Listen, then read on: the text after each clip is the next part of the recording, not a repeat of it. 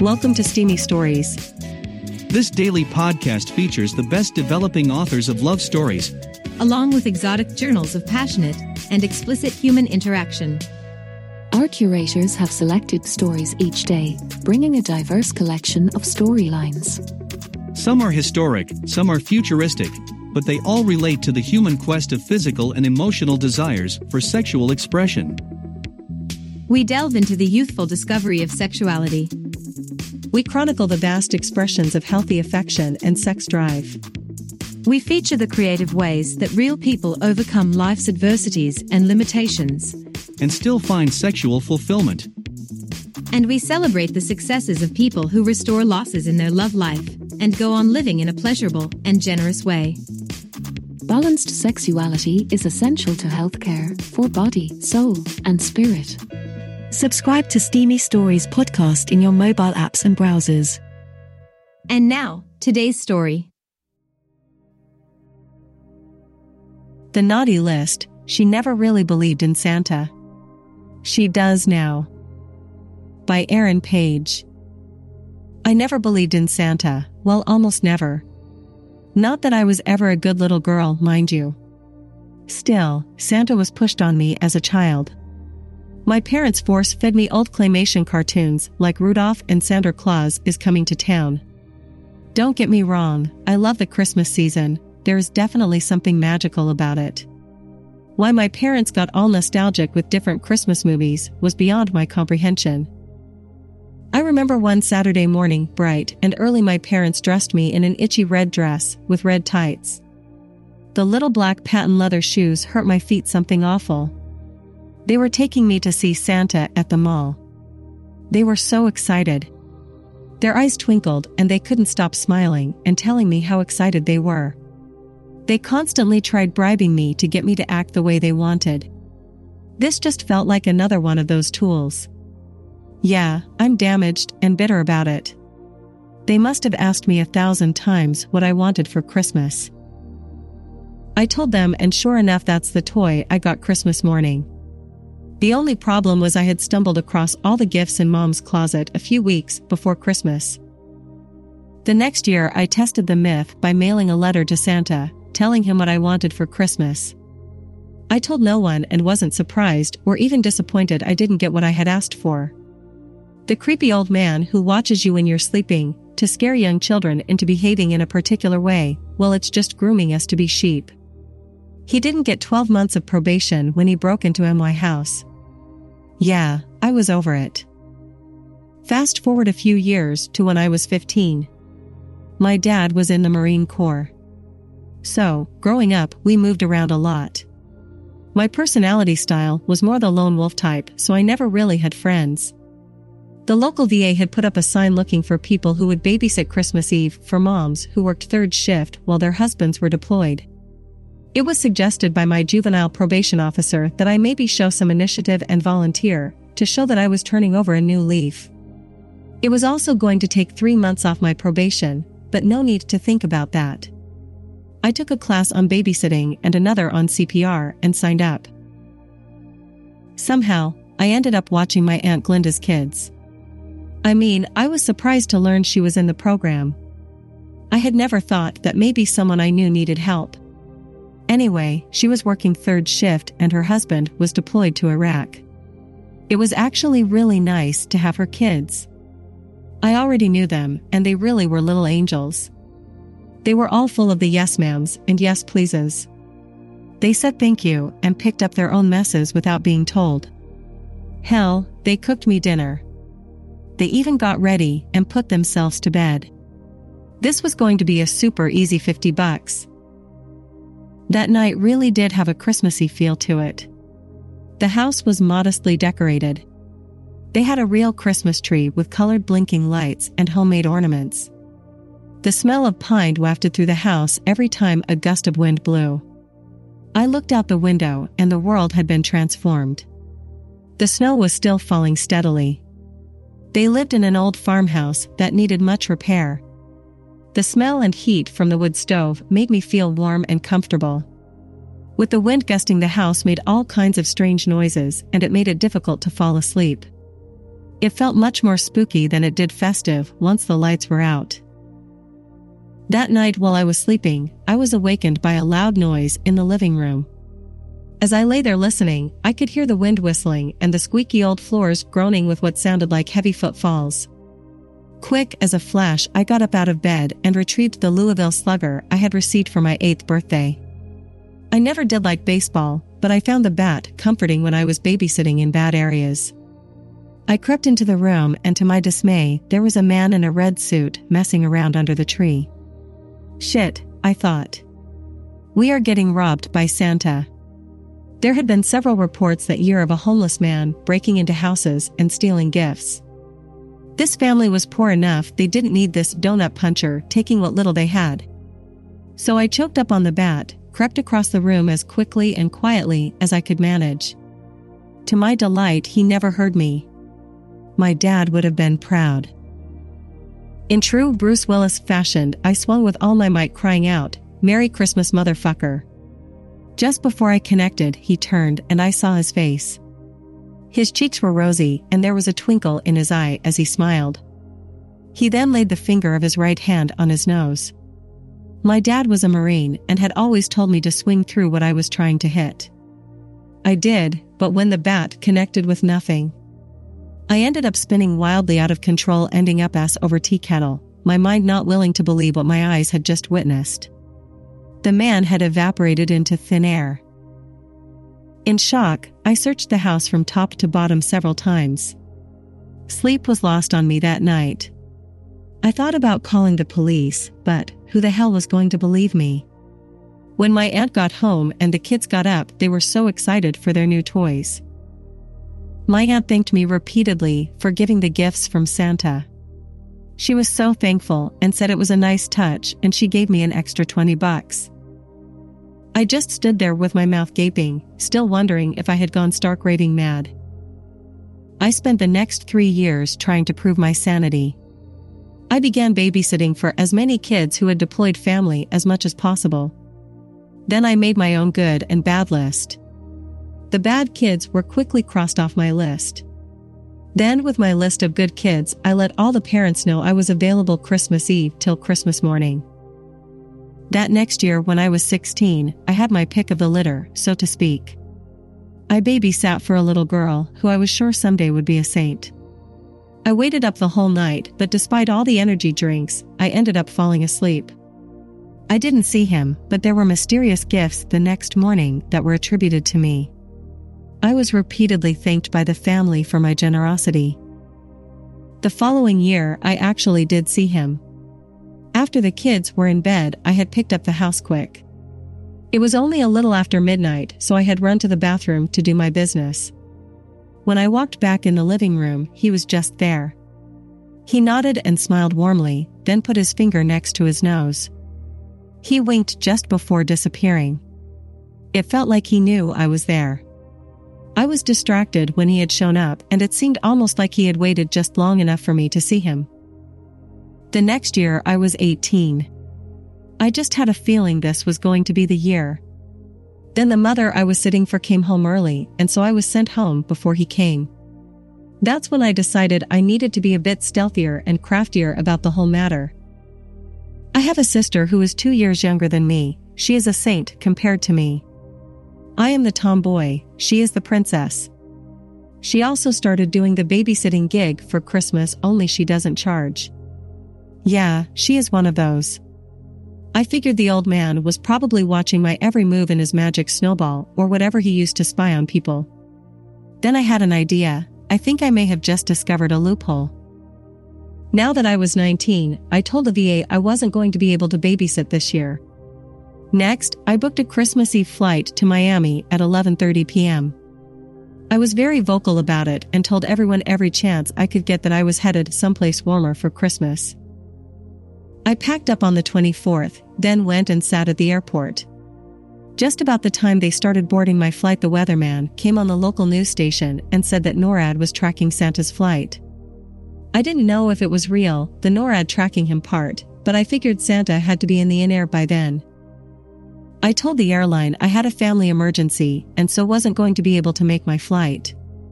I called my sister and told her I was going to buy them all dinner and have it delivered. She gave me the address where she was sitting. It was Gunny Miller's place, and I knew it well. I stopped and got pizza, then drove to the house. She was surprised, and I told her I came to spend Christmas with her and help her with the kids. The kids were already in bed, of course.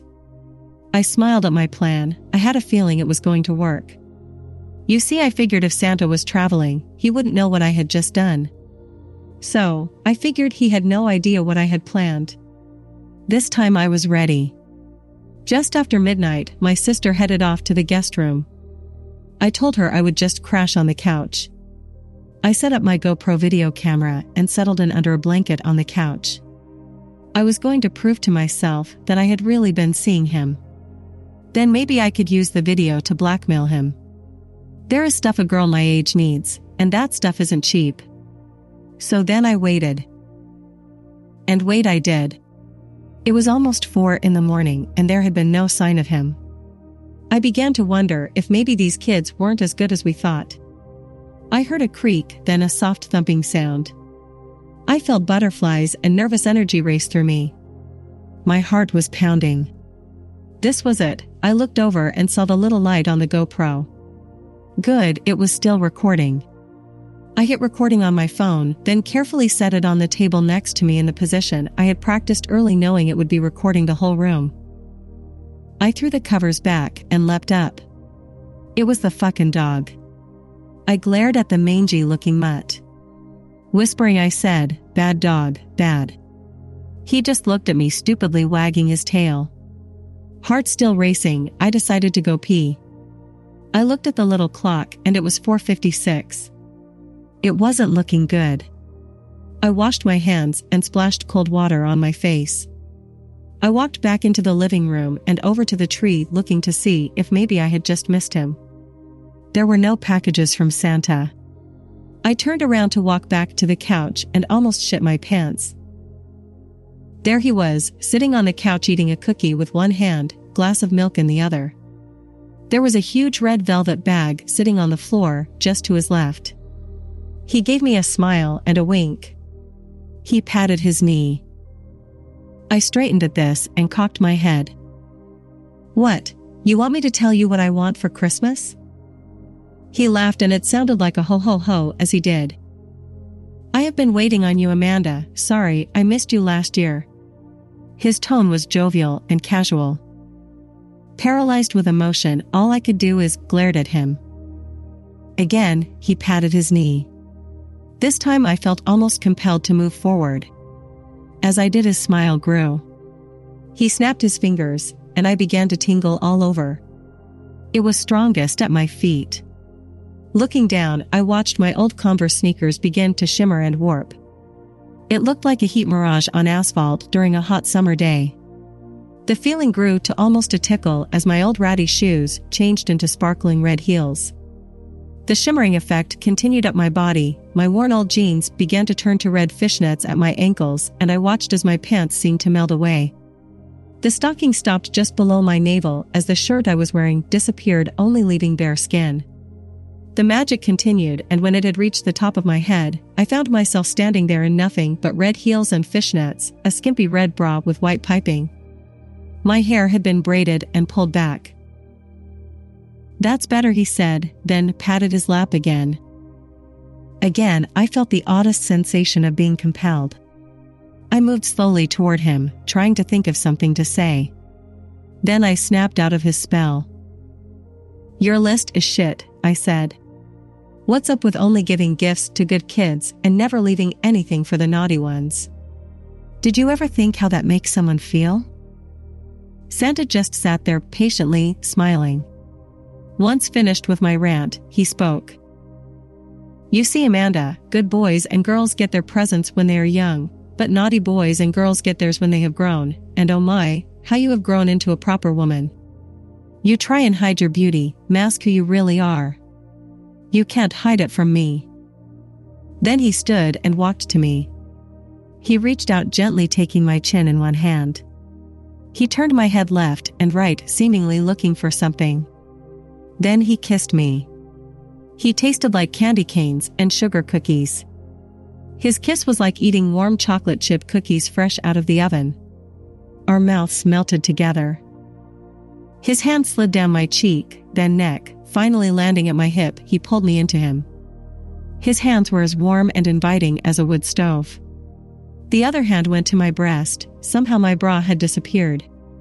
His fingers pinched and pulled at my nipple as his beard tickled my face and the tops of my breasts. As we continued to kiss, I could feel him drawing the passion from me. I felt my body tremble, and then his hand was on the back of my head. He applied the smallest amount of pressure, and I found myself on my knees. Somehow a red velvet pillow appearing just before my knees touched the floor. My fingers worked at the fly of his suit, and I found myself shocked at how small his soft penis was. I looked up and he was still smiling, eyes bright, full of life and mischief. I found myself drawn to him. I longed to have his cock in my mouth. He tasted like mint chocolate chip at first. I felt him begin to thicken and rapidly grow in my mouth until he was the perfect size. I was able to easily take him to his base. I heard his breath hitch as I did. His fingers threading into my hair. Now he tasted like butterscotch. "Oh, Amanda, I have waited so long for you to be my bad little girl." His words made my heart swell, and I began moving my lips up and down his shaft faster. I could hear him breathing heavy now. I could taste something sweet each time my tongue ran across the tip of his cock.